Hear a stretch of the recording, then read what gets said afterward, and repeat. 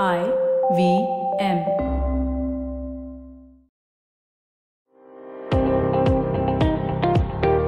Welcome to All Things Policy, a daily podcast by the Takshashila Institution. We are a bunch of policy nerds based in Bengaluru, and we like bringing fresh perspectives to Indian affairs and Indian perspectives to global affairs. So grab a cup of coffee, sit back, and join us for today's chat. Hello everyone, welcome to All Things Policy. On this second day of our All Things Policy New Year, we'd like to talk a little bit about policy careers. Since yesterday we had Jairam Ramesh with us telling us about how a bunch of smart Indians really transformed the country in the 1930s and 1940s. We thought it would be a great time to talk about how you can actually get on board with us and work together to change the country today. And I think that this is really, considering the state of the country today, really the perfect time to talk about it. So with me, I have a bunch of folks from our policy school. I have with us Apurv, our program manager. I have Shibani, policy analyst, who also does kind of everything. And of course, Soumya, who heads our corporate engagement.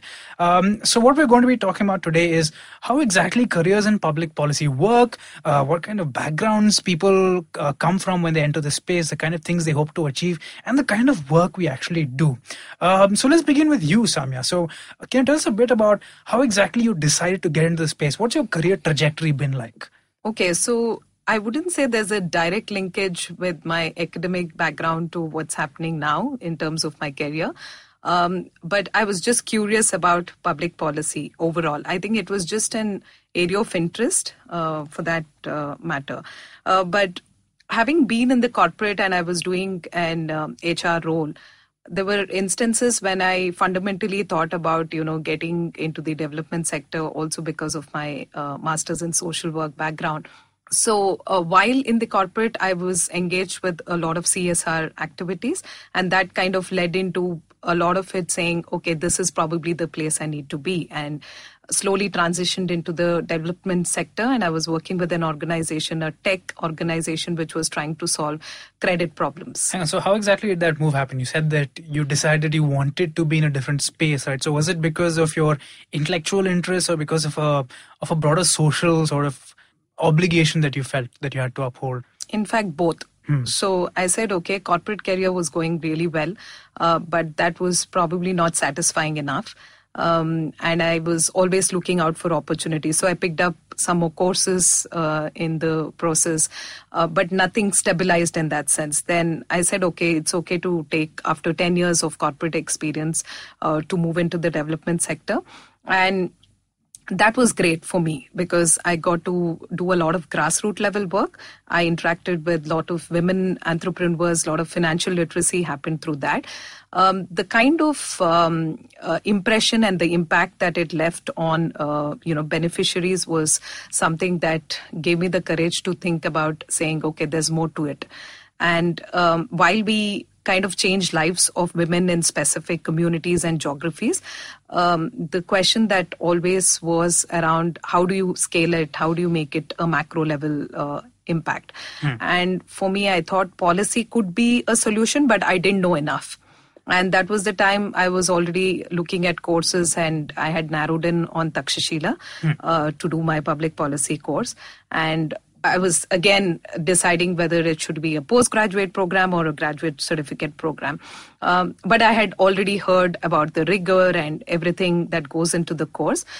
More so for me, the frameworks that were taught in the course and the analytical components of it was interesting because that was never part of my academics. So taking that to solve, problems was what was exciting for me. And we worked on the universal basic income as one of the things for our last assignments. And that was something that gave a lot of insight to the data that we had. And while the government was contemplating at that time whether to do it or not, for me, I felt we had an edge because it was still in the talks, but we were already trying to grapple with data there. So that was interesting. And with the nonprofit corporate kind of experience, I said this fits well for my next career trajectory. Did the course, and then, of course, I came on board to head corporate affairs at Takshashila. So quite a story. So we'll come back to what your role is here in a little bit, right? So I think, Apurv, you had kind of a similar trajectory. You worked in corporate for quite a while, but the reasons for you actually getting into the space are kind of different. So can you tell us a bit about that? Okay, so Anirudh, I was happily doing my engineering in 2007. Oh, I was very unhappy doing it. Okay. So in my second year, somewhere around 2009, I realized that I had an academic bent of mine, and I started liking humanities and liberal arts a lot more than my engineering textbooks. And then I decided that I won't be able to continue with the engineering and the tech in tech sector, and I thought that I should sort of move to a sector that has more impact to the society rather than doing an engineering thing. And I couldn't visualize myself sitting in a cubicle and solving some problems for a distant client. So after completing my engineering, I spent 2 years in IT sector. But by that time, I decided that I would sort of make this transition. In 2003, I did my master's in development studies from Azim Premji University. And I think those 2 years were the best days of my life, if I may borrow Bryan Adams' lines. Because so I just remember he's saying that working here is not the best days of his life. I know. I need to have a conversation with you. So it opened a whole new universe for me, because the structure, the curriculum of development studies in this university is more practitioner oriented rather than theoretical, theory based. And I got opportunity to work in the boondocks of rural India. I worked in, so over the past 5-6 years after passing from university, I have worked in 7 or 8 states across all sectors in healthcare, education, disability sector, skilling, and adolescent health. So while working as a practitioner, I realized that I may have some framework and concepts, but those frameworks and concepts are not enough. So while working with the government of Rajasthan, I realized that that personally I don't have that expertise to solve some of the major policy issues. So at that point of time, I thought that I should move to an organization which will give me a 360-degree view of the entire development sector. Because at that point of time, I realized that I have developed blinkers around my eyes, because it was all about public health, it was all about NRHM, it was all about ANCs and PNCs. So I moved to a capacity building consultancy firm in which I was anchoring a leadership program, and that helped me sort of sink into the development sector. So I got an opportunity to interact with the development sector organizations, large, medium-sized and small organizations, with donors, with funders, and with government officials. It was at that point of time I deliberately sort of made a move to policy thing, because working in a CSR, working in health sector, working in a capacity building sector, I realized that I've still not been able to develop those concepts and those principles, and that those frameworks are still missing. So at that point of time, I made a decision that I should work with an organization that is working with policy, and especially in social development policy, because that's my forte and that's my area of interest, and here I am. I find it interesting that both you and Samya were both interested in learning about frameworks, learning about concepts, and that is what brought you to work at Takshashila. Interesting, but Shivani here would have a completely different take, because you actually studied this for your masters, right? So can you tell us a bit about how you ended up here, and how it seems like it would be quite different from this story, right? So I was a very idealistic teenager who knew at the age of 16 that she wanted a career in public service, and at that time it meant joining the civil services. So all my decisions of doing history and economics in school, then graduating in economics from college, everything was around that dream of joining the Indian civil service. But it was also during this time that I pushed myself into a lot of internships to get an exposure in terms of what is happening outside of the government. So I interned with a lot of NGOs across the city. I worked in education, did work with people with disabilities, and try and see how we can how policy can help them. And I also worked in urban planning, so it was just my way of figuring out what exactly I wanted to pursue. So during one of these internships, I also worked with the Ministry of External Affairs on a research project, and that experience taught me the value of being outside the bureaucracy and still being able or being in a position to influence policy decisions. that gave me a lot more satisfaction personally. And I thought I could contribute more in that space than I could as a bureaucrat. So I think that was the decision point for me, where I decided I didn't want to, that I could do a lot more keeping that dream of public service alive, but not necessarily as a civil servant. So can you tell us a bit about how that kind of bleeds into your work here? Because you've actually consulted and worked on projects that should ideally, let's hope, influence government policy, right? Right. So what I'm doing right now gives me a lot of satisfaction, and I know it's making an impact. Even if it's a small dent, I'm happy to be doing even just that. Because I realized a lot of conversations about politics and policy were limited to my circles. So people that I went to college with, people who were with me in my master's class, or just my friends. A lot of people on the periphery of my social circle could not see the intended and unintended consequences of certain policies. They were curious for sure, but maybe they didn't have the time to sort of get into it. And I think that is what I enjoy doing now, is making policy understandable for people to then make their own decisions about what is good policy and what isn't. You had a really interesting piece out recently about Kailasha and national recognition. Yeah, so I mean, that was for fun, but I like that you can communicate, you can break down ideas, because a lot of people consume news, and what we understand of policy is often based on political rhetoric or what you hear from your neighbor or your WhatsApp group and stuff like that. If someone can simplify things and be objective and tell you this is how things are going to affect you, yet not make the decision for you about whether it's right or wrong, good or bad, I think it adds a lot of value to public opinion, to the narrative around any policy. So you see your role basically as helping people better understand the complexities of the policy space. Also break down this myth that it's policy is for the corridors of, Raisina Hill. It's not. It's for the people. Yes. And you should understand it. You have elected representatives who are making decisions that should benefit you ultimately.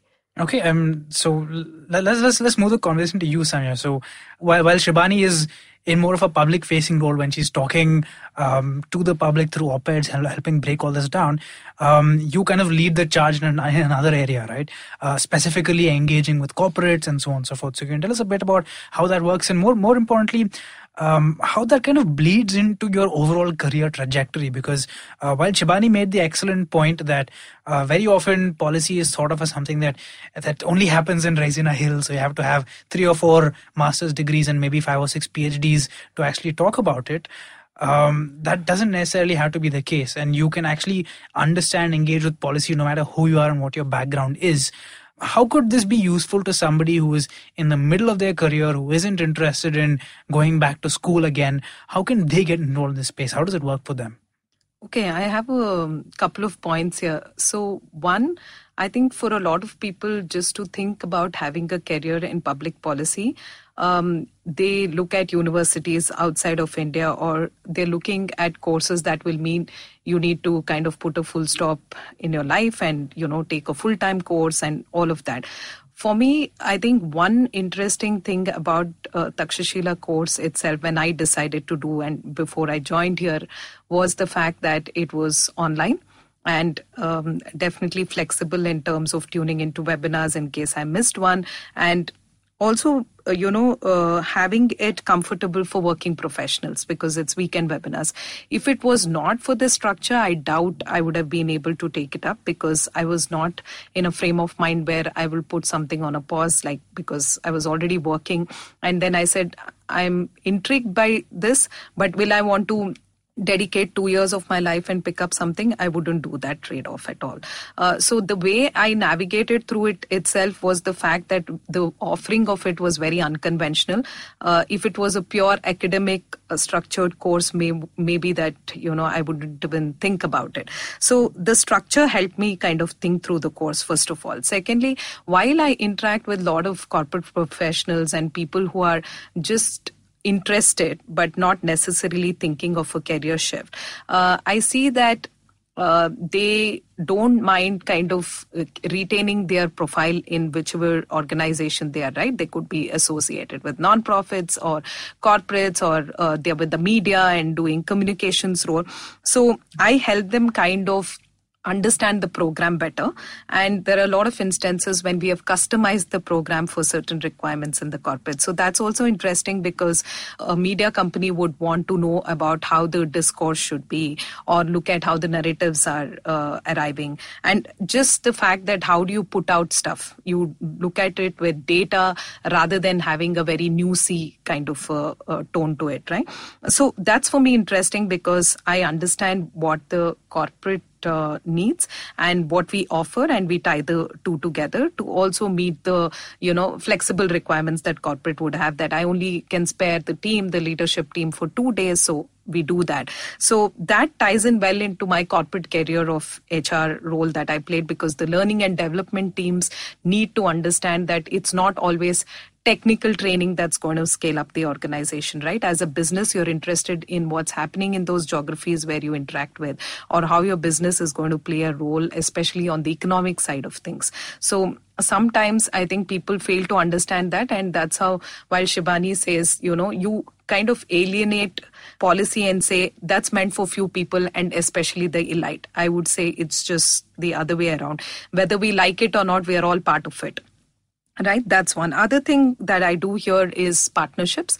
So I interact with different entities who would like to kind of collaborate, and we do different things. It could be roundtable conversations sometimes on a specific topic on research that we are doing, or at times it could be author discussions that we have here. So we are trying to also curate people who are invested and interested in the research areas that we work on, as well as tie them up to networks where they could thrive on other research areas which we probably don't do, but they are interested in. So I think the alumni network engagement is also something that is exciting, and for me interesting to see how people who take up our courses are able to apply a lot of what is being taught in the program at different positions that they're in. So I think just the fact that the course is accessible to people and can be taken on a flexible note, and just having interactions with multiple stakeholders is my role, and it thrives into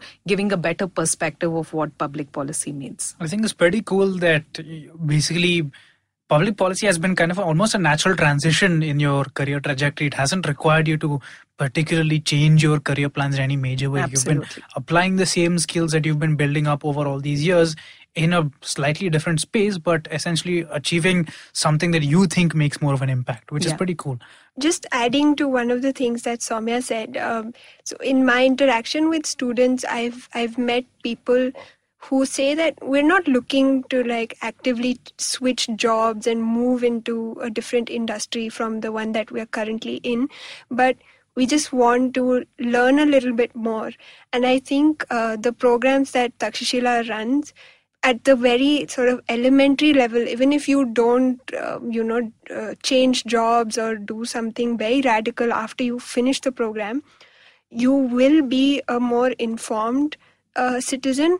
You will know how to cut through the bullshit, and you will have a better understanding of what's happening around you and how it's going to impact you. And I think just being able to achieve that itself is a great thing. So, Anirudh, just to add to what Shibani spoke a short while ago, that it's a misconception that policy happens at the corridors of power. I think it's some myth. Policy design might happen at the corridors of power, but the implementation of the very same policy happens at the grassroots level.